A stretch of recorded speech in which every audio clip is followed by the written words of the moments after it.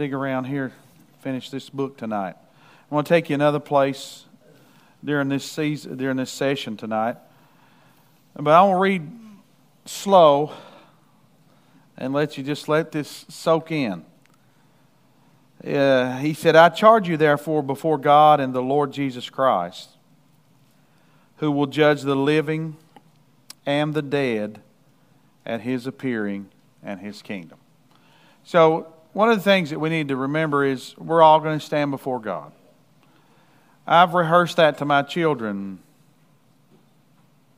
since I had them. You know, the buck don't stop with your parents. The buck stops with God. And so we try to teach them that they're going to have to give an account of themselves. And we all need to be reminded of that. I think about that. I think about it pretty regularly. When we go to an altar, we reassess God's authority and ownership in our lives. Altars are not just used for somebody to come to Christ. They should be used by us Christians to reassess God's authority and ownership in our lives.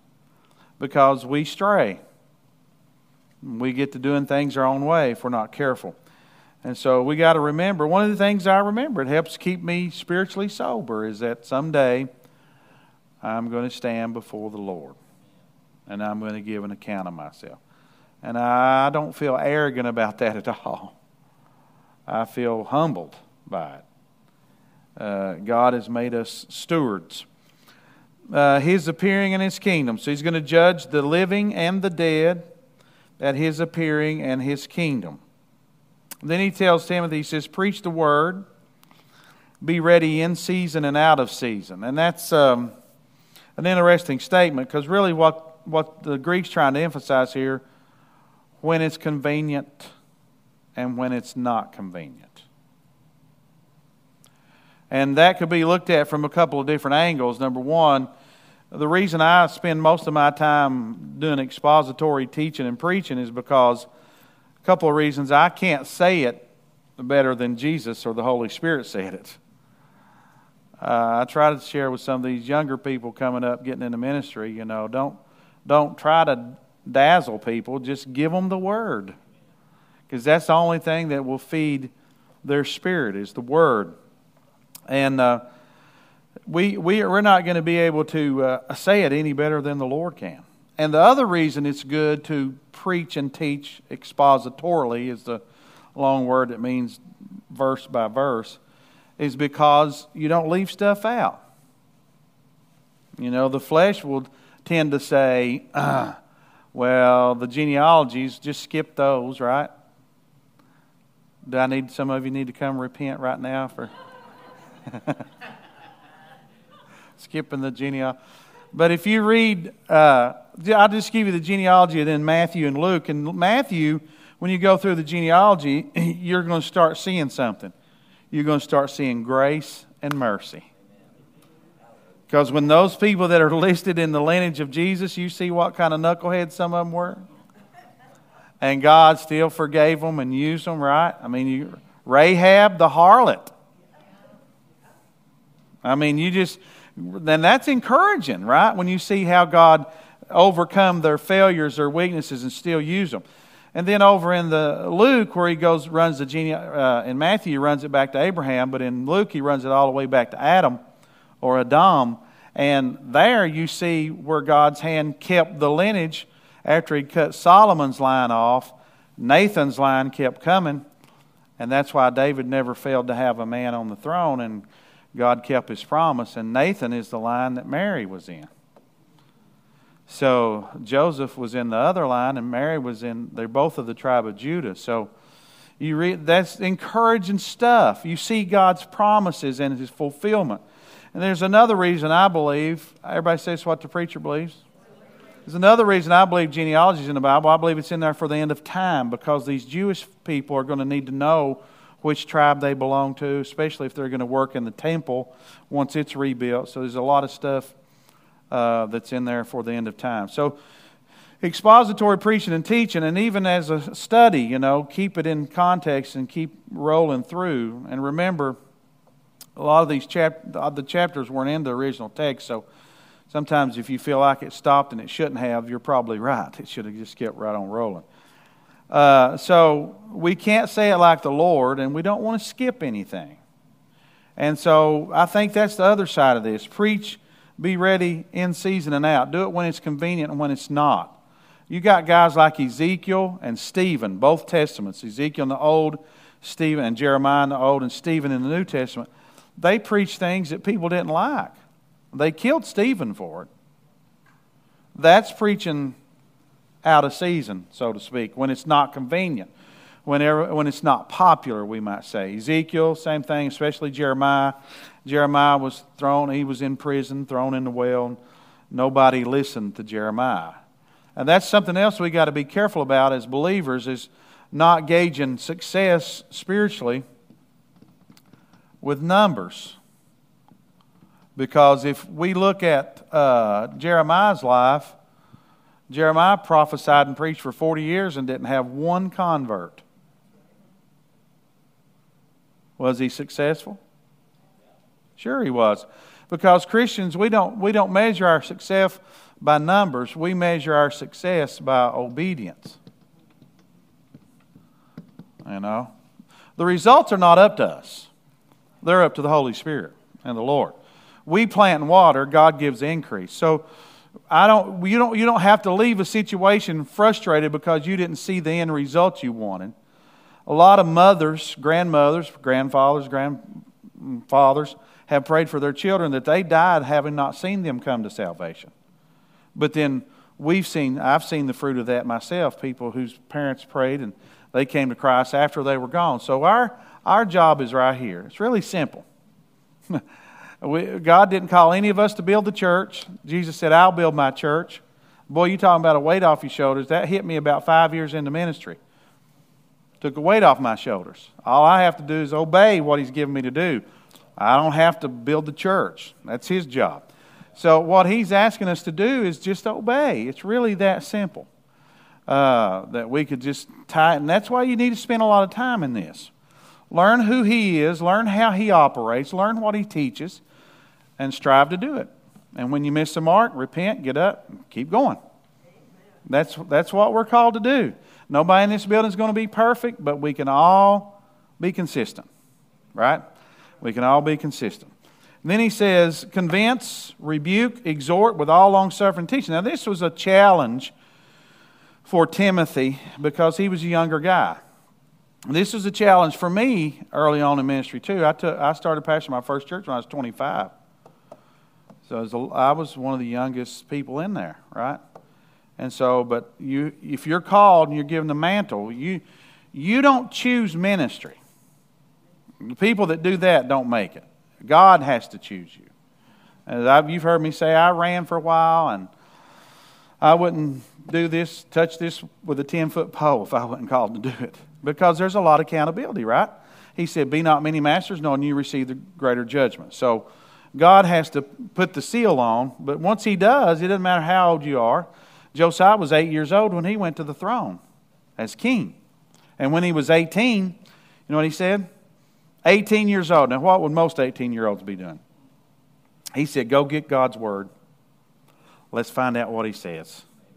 And revival hit the land. 18 years old. So God, when He puts His hand on you, whatever He put His hand on you to do, just simply follow. Obey Him. I'm going to say this again. He don't need our ideas. He just simply needs us to follow Him. Hear from Him and follow Him. Do you think you've come up with anything that the Trinity are impressed with? Do you think I can just see God elbowing Jesus? Well, He's on His right hand, right? Saying, look what Matthew come up with. Why didn't we think of that? That's not happening. That ain't happening. And you would find so much more joy in just following Him in His Word and being obedient. It really does bring great joy. For the time will come, and this is where we're at. The time will come when they will not endure sound doctrine. Now, you can go to most churches, and you'll find some scripture doctrine, and then you'll find a bunch of it where men made it up. A lot of churches are like that. But the doctrine he's speaking of is what the Bible teaches. What the Holy Spirit used Paul and all the others to pin down. What the Bible is our doctrine. And it says, the time will come when they will not endure sound doctrine, but according to their own desires. Now, I mentioned this a couple of weeks ago when I found out. I mean, that's what has come to Danville, a church that lets everybody do their own desires. It's pretty bad. And the catchphrases now for the world to excuse themselves in a lot of stuff is to say, well, we're born that way. And my response is, so was I. We were all born into sin. Every one of us. And guess what? We all have to turn away from our sin. Doesn't matter what the sin is. Paul said we're all sheep gone astray. There's none good, no, not one. Some of us weren't not as bad as sinners as others when we were born. I told you what the old timer said. He said, go up to somebody with a new baby and say, what a pretty little sinner you have. We're all born into sin, right? So your tendency may have taken you into that work of the flesh. Somebody else may have taken them into this work of the flesh or whatever. The devil, and I was sharing this with somebody 3 or 4 days ago, the devil is not trying to make everybody an addict, a pervert, whatever. The devil don't care what we put in front of God, just as long as it's something. That's all he cares about. He don't care if you put comic books in front of God. And a lot of people put money in front of God, right? And whatever. I mean, he don't care. He's not trying to cookie cut all of us and make us all one thing. All he cares about is that you put something, that you care about something more than you do your relationship with God. And that's his whole goal. He uses different devices to do that, or vices, we might say. They're not going to endure sound doctrine, but according to their own desires, because they have itching ears, they will heap up for themselves teachers. They'll get people that'll say that's okay. And they will heap for themselves teachers, and they will turn their ears away from the truth. Now, I say this from time to time. I want to emphatically drive it home tonight, though, that there's a difference between truth and facts. Right? Facts can change. The weather, Guinness Book of World Records, whatever. But truth is a person. His name is Yeshua. We call him Jesus. He is inalterable. He's the same yesterday, today, and forever. If you, me, whoever, if we abandon truth, which is Jesus, we don't have anywhere else to go. In fact, that's why the whole book of Hebrews is written. When you read the book of Hebrews, you can read that in chapter 6 and chapter 10, and a lot of people get scared to death when they read chapter 6 and chapter 10. But the whole problem, the whole premise of the book of Hebrews is built on these Jews who became believers, and then the Orthodox Jews who had not become believers were working on the ones that had become believers to get them to come back under the law. That's why God used, I believe, the Apostle Paul to write Hebrews. They were struggling with that. So what they were saying, what happened was these Jewish Christians were challenged by the Orthodox people. Hey, you're not pleasing God if you're not sacrificing, doing all the law. And then you got this fringe group that's trying to play both ends to the middle. And it's not Jewish, but we have those same kinds of people today in the church world. And so they wrote that because Paul says, if you try to find forgiveness anywhere else other than Jesus, there is none. There's only one name whereby men might be saved, according to the book of Acts. So that's why that was written. Those little excerpts that people try to pull out and scare themselves or scare everybody else to death with is written because these people were being challenged to find repentance under some other legislation or some other institution, some other way.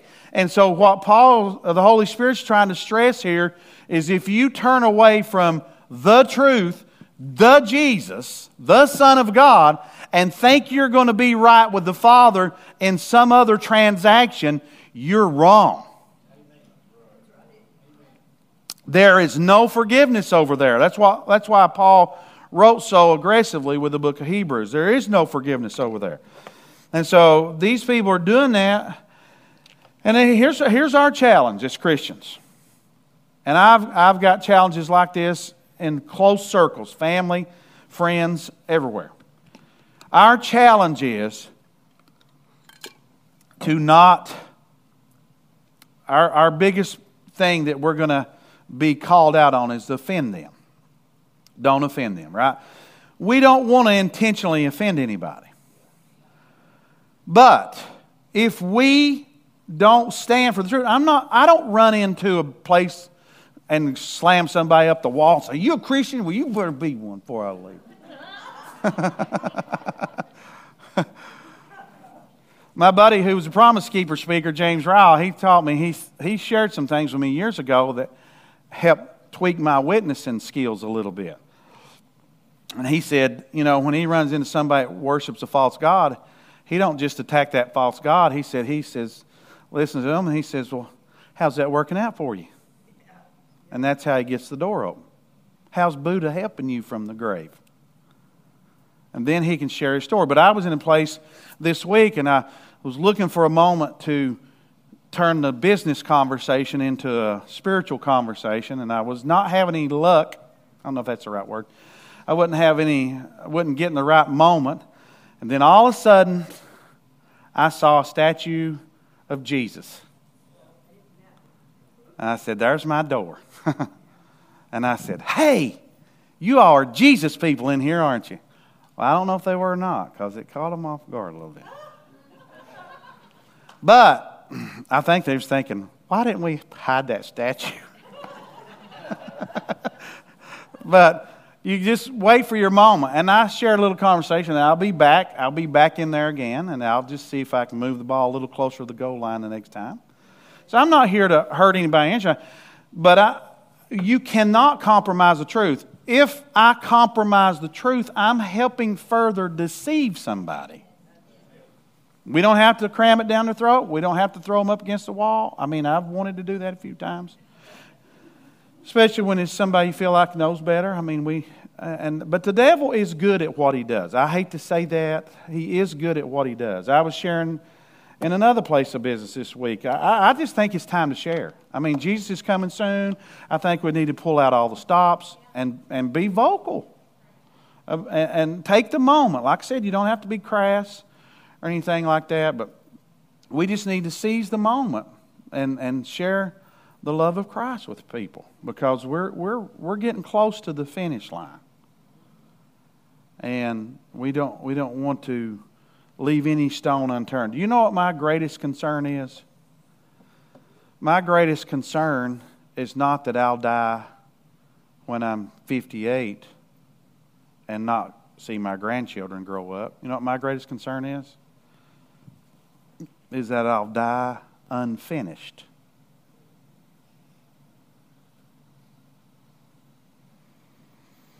That I ain't dilly-dallying on God and leaving stuff undone that I should be getting done. So that's what we need to consider. You're around sinners constantly. We're all around sinners. And so we need to share the love of Christ with them. So they're going to have itching ears. They're going to heap for themselves teachers that will tell them what they want to hear. They will turn their ears away from the truth. There it is. And be turned aside to fables. Just crazy.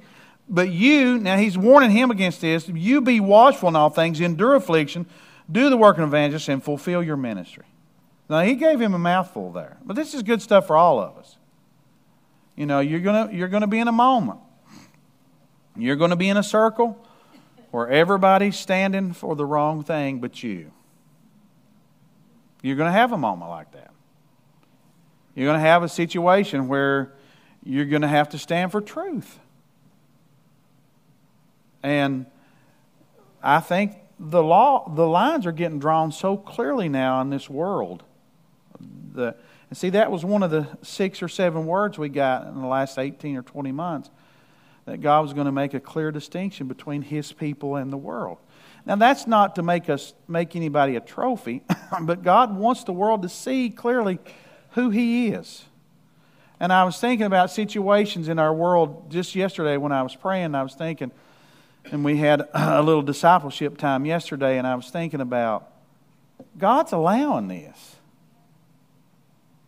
And I think He's allowing it so there's no... If you're going to miss heaven, you're going to miss it with your eyes wide open, so to speak. Because God's going to make Himself known. He's going to show the truth. But if you resist the truth, if you turn from the truth, now hold your spot there and we'll come back. Let's flip back a couple of books to 2 Thessalonians chapter 2. He talks about the truth here. And he's talking about the end of time. So let me just pick up in verse 1. We'll read a few verses. He says, "Now, brethren, concerning the coming of our Lord Jesus Christ and our gathering together to Him," so that would be the rapture. That wouldn't be the second coming where He comes back with us. Because Jude says, "Behold, the Lord cometh with 10,000s of His saints." So we're talking about a time where the graves are open, like Paul said in Corinthians 15. The dead in Christ will be raised first. Those of us alive remain will be caught together to be the Lord. So shall we ever be with the Lord. So we're talking about this time when He's come. Now the Thessalonians, who were in Thessalonica, they had, the way Paul writes here, they had gotten some information that the Lord had come and they'd missed it. That'd be a bad feeling, wouldn't it? And he talks about that. He says, whether you got something that looks like it come from me or whatever. And then he gets into this in this second epistle. He says, not to be soon shaken in mind or trouble, either by spirit or word or by letter, as if from us. So somebody was playing games with these people in Thessalonica, like the Lord had come and they'd missed it. As though the day of Christ had come. Let no one deceive you by any means, for that day will not come unless the falling away comes first. And the man of sin is revealed, the son of perdition. Now, we're talking about this Sunday. Craig and I and Rob, a little bit after church, how can there be a falling away and a revival at the same time? Well, other than just saying that, if you'll remember, when we got in the book of Amos, that's what we saw. We saw the whole nation of Israel getting plummeted as a nation, but there were pockets of revival, like when Josiah started. There were pockets in the nation that were having revival, even though the nation as a whole was getting judged. And that's what we're going to see. We're going to see that because God don't turn a deaf ear to anybody that cries out to Him. Man, I felt that. I said, God don't turn a deaf ear to anybody that cries out to Him. He will hear us when we cry, and He will answer by and by. The Lord is on our side. So if you want, you can have revival with yourself. You can have it with yourself. No one can keep you and I from ascending in God as far as we want to go. If you and I say, well, I could go further in God if what?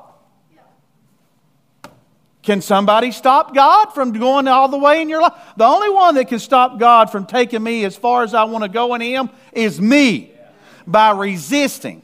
Can the devil stop God from taking me where He wants me to go? Does God have to stop and take a rest at the rest area on the interstate? Say, the devil's wearing us out. I don't know if we're going to get there or not, Matt. That don't happen. And we need to quit excusing ourselves and blaming our neighbor or our spouse or our job or whatever, and saying, I can't get as far as I need to get in God because of what? Because of what? What in your life or my life is bigger than your God? Nothing. So that's a lame excuse. And it's a weight too heavy for whoever you're blaming it on. Because nobody can keep you and I from going as far as we want to go in God except you and I. Nobody, you can't keep me, you can't stop God from working in my life. It is that funny, isn't it? I can't stop God from working in your life. If the preacher would get out of the way, if my wife would get out of the way, if I didn't have these children. I did see this on a pastor's desk one time. Said, how in the world can I soar like an eagle when I'm stuck here with all these turkeys? We all feel that way someday, don't we?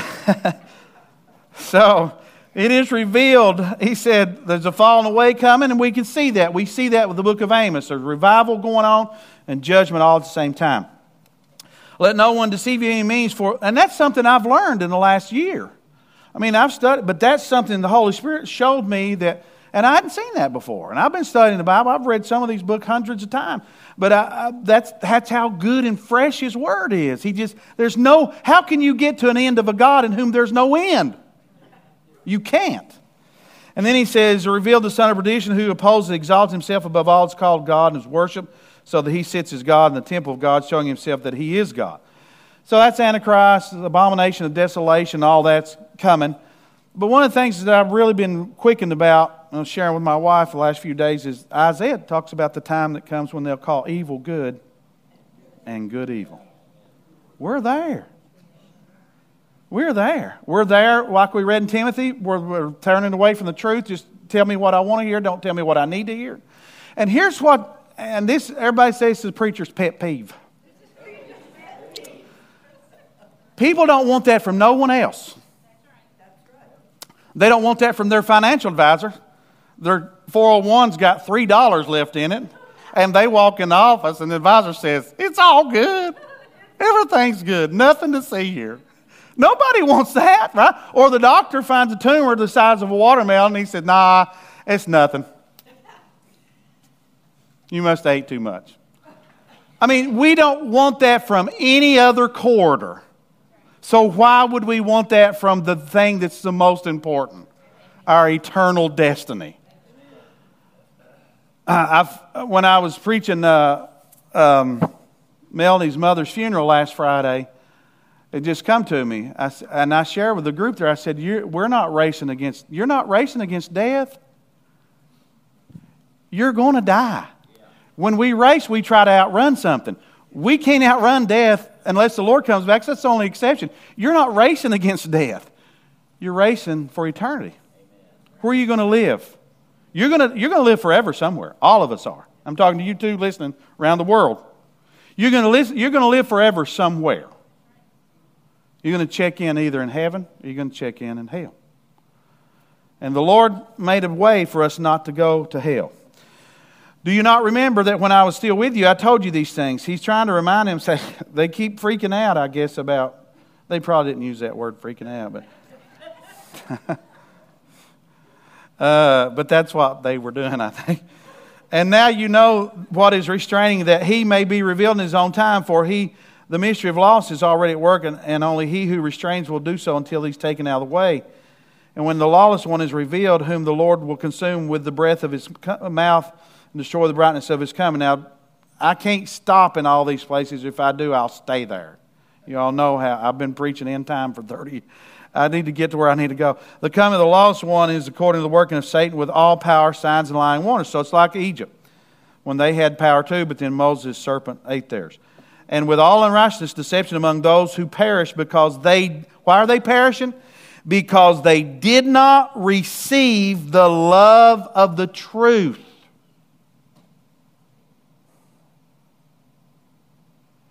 You got to love truth, and I have to love truth even when it rears back and punches you right in the mouth. You need to say, thank you, Lord. Because the Bible says the word reproves, rebukes, and instructs. And sometimes we need a good swift kick, don't we? Spiritually speaking. Get on down the road. Get up. Joshua is all right. He's the man. I mean, he is God's man. No question about it. And he goes to Jericho, and Achan steals from God. Most theologians believe there were 10 conquests, major conquests in the Promised Land. The first conquest was Jericho, and all the first fruits, the tithe of the land, belonged to who? God. So Joshua goes in. They don't know nothing about it. Achan steals from God. So they see another little battle down here in Ai, and they send 30 guys, they send a small amount. They lose 30 guys, I believe. They come back defeated. Jericho's destroyed, the biggest, most fortified city in the Promised Land, destroyed, and then Ai's like a little spot in the road, and they get whipped and sent back to the house. And Joshua falls on his face, crying, whining, feeling sorry for himself.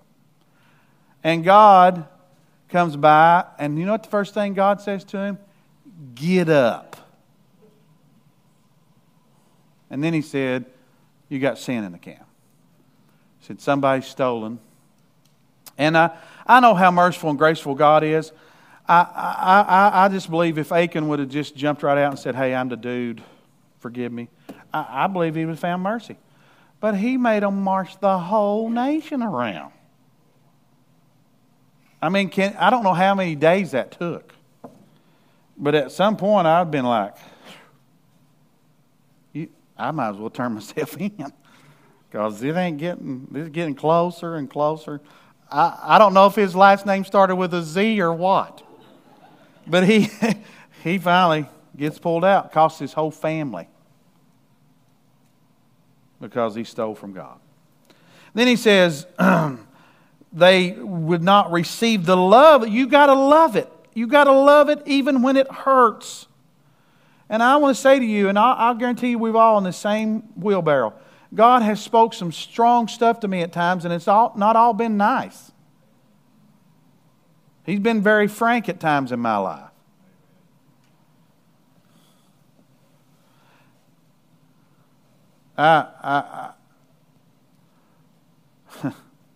One time in my life I was praying about something, and I'd prayed about it a lot. And the Lord rebuked me. He said, you need to stop bringing this up to me. He said, you should be beyond this by now. I mean, I like straight talk, right? It's easy understood. And he says, and for this reason God will send them, because they didn't love truth that they might be saved. This reason God will send them a strong delusion, that they should believe the lie. The lie. Satan is the father of all lies. That they may be condemned who did not believe the truth, but had pleasure in unrighteousness. So that's where we're at as a culture. I mean, when you can march in this country in freedom, I understand that. But when you can carry a sign that says, if Jesus comes back, we'll kill him again. Whew. That just makes me want to fall over almost. I'm like, you don't know who you're dealing with. Or the front of a rock album that has Jesus still on the cross with a snake wrapped around him like the snake is one. I wish they could interview Satan. They would find out he's not one. We live in a culture that lets anything go, but I think sometimes we get out of bounds. I believe in liberty and freedom, but I think sometimes we take our liberty too far, making light of God and the things of God. So, this truth is the issue. What's the greatest thing you can give your offspring or the friends, the people? It's truth. That's the greatest thing you have to give them. Because they're not getting in very many other places anymore. So if we stop giving truth out, and I'm not saying we've cornered the market on that by any stretch of the imagination, but if Christians who know God's Word and who, listen now, who knows what's at stake, if we stop giving the truth out, where are they going to get it?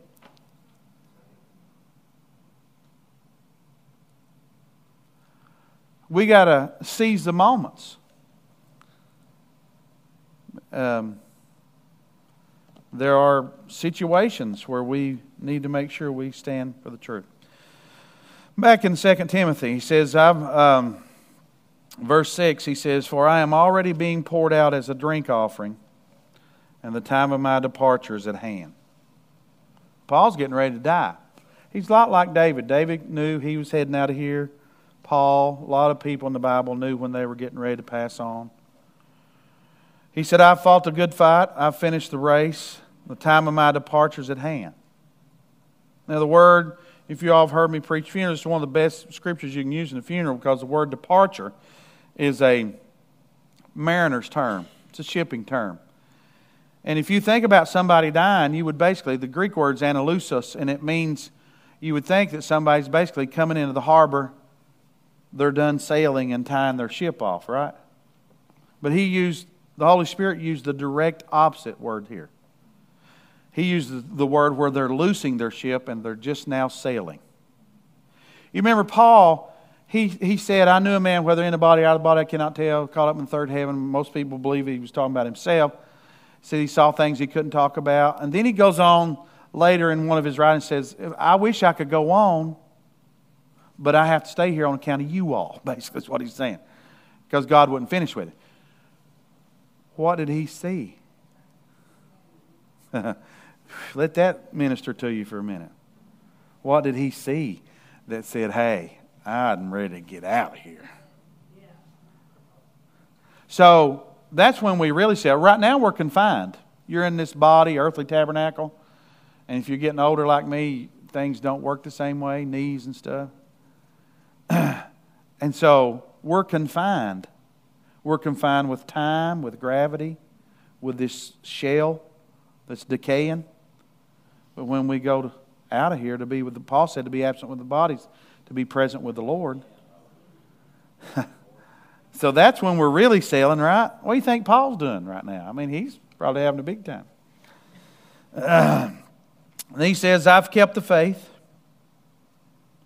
I've finished the race. I've kept the faith. I've fought a good fight," he said.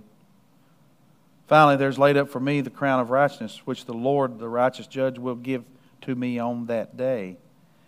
And not to me only, but also to those who have loved his appearing." I mean, he's our husband. Think about a bride coming down the aisle to her husband. And think about a husband watching those doors open. Then he says, "Be diligent to come to me quickly. For Demas has forsaken me, having loved this present world, and has departed for Thessalonica." So he's going back to Thessalonica. Maybe he's the one that was lying to him. He fell back in love with the world. And there you see that falling away even here. And he's going back. "Cretans for Galatia, Titus for Dalmatia. Only Luke is with me. Get Mark and bring him with you, for he is useful to me for ministry. And to Tychus I have sent to Ephesus. Bring the cloak that I left with Carpus and Troas when you come, and the books, especially the apartments." Then he makes an interesting statement. He's kind of naming off the people he's interacted with. "Alexander the coppersmith did me much harm. May the Lord repay him according to his works." Now, that's a pretty good attitude, right? He's not angry. He's not going to take vengeance on himself. He's just going to turn it over to the Lord. Like I said, all of us are going to have disappointment. Like I talked about Sunday. We're all going to have some disappointment. We're all going to have opportunities to get offended. The Bible tells us not to be easily offended. Some of the most rewarding moments in my Christian walk have been reconciliation with people. And Paul says, "Live peaceably with all men," or the Holy Spirit does, as much as lies within you. In other words, don't. And so, if you've got a situation that's on the outs, you be the one that's willing to open the door. You can't take responsibility for the other people. I understand that. And some people don't want to forgive you, and they're not going to forgive you. Maybe God has to do more in that situation, whatever. But don't you be the one that says, "No, don't let them in." You be the one that's always saying, "Yeah, let them in. Let them in." And I would say to that about this church, whosoever will can come to this church. There are no standards when you come through those doors. But when you come to this altar and make a commitment to God, there are standards. Whosoever will can come in here. We were all sinners, saved by grace. We were the whosoever will, right? So nobody is forbidden from coming here. But you have to believe on Christ and follow Him. That's what we do here. And when I went to college, the university, they had curfews. And I was sitting in the lunchroom. I played on the basketball team. And we'd sit together a lot of times. Then other people come in. And they were all fussing about the curfew. And I said, you didn't have to come here. I said, there's a school just about an hour up the road that never goes to sleep. I said, you could have went there. So we need to make sure that we are following the Lord, doing His will, and not getting out of sorts, right? He says, Alexander the coppersmith did me much harm. May the Lord repay him according to his works. You also must beware of him, for he has greatly resisted our words. Now notice how he handled that. What's Paul most concerned about? He's not most concerned about being liked. He's not most concerned about his ministry. He's getting ready to die anyhow.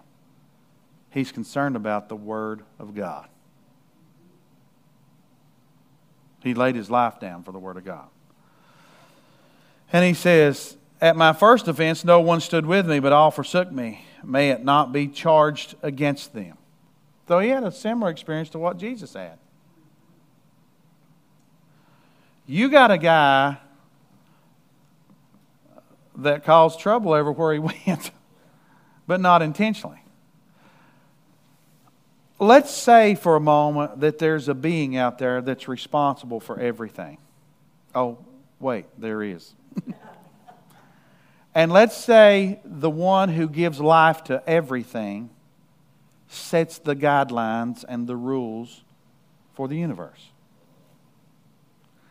And let's say that He has prepared a place for every human being that's ever been born to live forever. And let's say the majority of them don't care. And then let's say, of that few, are we going to be faithful? When you're walking down the road with God, the question is not going to be whether He's going to be faithful or not. He's going to be faithful. Amen. The question is whether we're going to be faithful or not. Don't look at this as you against them. I would not preach and get into everything in the Bible and stand the way I do if I thought it was me against them. I don't look at it that way. I look at it as He owns me, I will stand with Him. If it costs me my life, so be it, because to be absent from the body is to be present with the Lord. I don't look at this. You got to get out of that, because that's what will keep you stirred up and angry. It's us against them. Really, it's Satan against God, and God's just looking for the people who will say, we're going to stand with you. We're going to be faithful to you, because we know. That's what Peter said, right? He said, hey, I love what Jesus did there. They all left, and then Jesus turned around and looked at them and said, there's the door. Y'all can leave too if you'd like. And Peter said, where are we going to go? You got the words of life. So that's us, right? It's not we're here to battle. We don't fight flesh and blood, right? Paul said we don't fight against flesh and blood. And I know it's hard not to get stirred up. I get stirred up. I just think how many more crazy decisions can we make as human beings in this world? But they're in darkness. They're blinded by Satan, and he likes to deceive. He's good at it, right? He's good at it because he's done you and I that a few times. He's good at it. But we're not against them. We're standing for Him. Then we let the chips fall where they may. This is where the full gospel movement messed sanctification up. We're not just set apart, That word means to be set apart and set unto. And that's where a lot of people got turned off in the 60s, because when people were searching for something, really in the 60s they were searching for something, and the church was so sanctified that it closed its doors to a lot of people that didn't look like them. Now, I'm going to say I believe in modesty, but it closed its doors to people that didn't look like them, and the devil was there saying, hey, come with me. And now look at us. We got people in positions that don't even believe in God. You can't make this stuff up. We got chaplains who are atheists. You shouldn't get paid. You're not doing your job. Worship something. You can't be a chaplain. So that's how far. And so part of that probably was the church's fault in some ways. It's easy to blame the church for everything, but all of us stand or fall the Lord. I mean, He loves all of us. We're individuals. He's going to confront you somewhere, sometime. You got to mark up. I got to mark up. Because the church didn't die for us. Jesus Christ died for us. A person, the Son, the only begotten Son of God. These buildings are going to be gone. And if the Lord comes back, ours is going to be gone quick, all this new work we do. But none of these things save people. We're saved by Jesus Christ and the regeneration of the Holy Spirit, who takes up residence in us. How can we cheer for the other side when the Holy Spirit's inside of us? So let's stand with the Lord. Don't get mad at the lost people. Love them. Just keep standing for the truth. They'll turn you off. They'll turn you away. You all know, I'm not talking to anybody that's not experienced that. If you really stand with the Lord, it'll separate you. Not intentionally, but it will. And then he finally says, as for my first offense, nobody stood with me, but I don't want God to hold that against them. Much the same thing Jesus said. But the Lord stood with me. See that? And strengthened me, so that the message might be preached fully through me, and that all the Gentiles might hear. Also, I was delivered out of the mouth of the lion, and the Lord will deliver me from every evil work and preserve me for His heavenly kingdom. To Him be glory forever and ever. Amen. That's the promise all of us have. All we got to do is walk with Him. Greet Prisca, Aquila. One of them's Priscilla, I think, and another. And the household of Onesiphorus, Erastus. And Erastus the guy that fell out of the window? Broke his neck. I guess Paul preached too long. He stayed in Corinth, but Trophimus I have left in Miletus sick. Do your utmost to come before winter. Eubulus greets you, as well as Pudens, Linus. He's on Charlie Brown. Claudia. And all brethren, the Lord Jesus Christ be with your spirit. Grace be with you. Amen. It's important for us to stay in the Word. Build yourself up in the Word, because the times are perilous. We live in, that's what we read about last week. Amen. Let's pray together, will you? Our Father, who art in heaven, hallowed be thy name. Thy kingdom come. Thy will be done, in earth as it is in heaven. Give us this day our daily bread, and forgive us our trespasses, as we forgive those who trespass against us. And lead us not into temptation, but deliver us from evil. For thine is the kingdom, and the power, and the glory.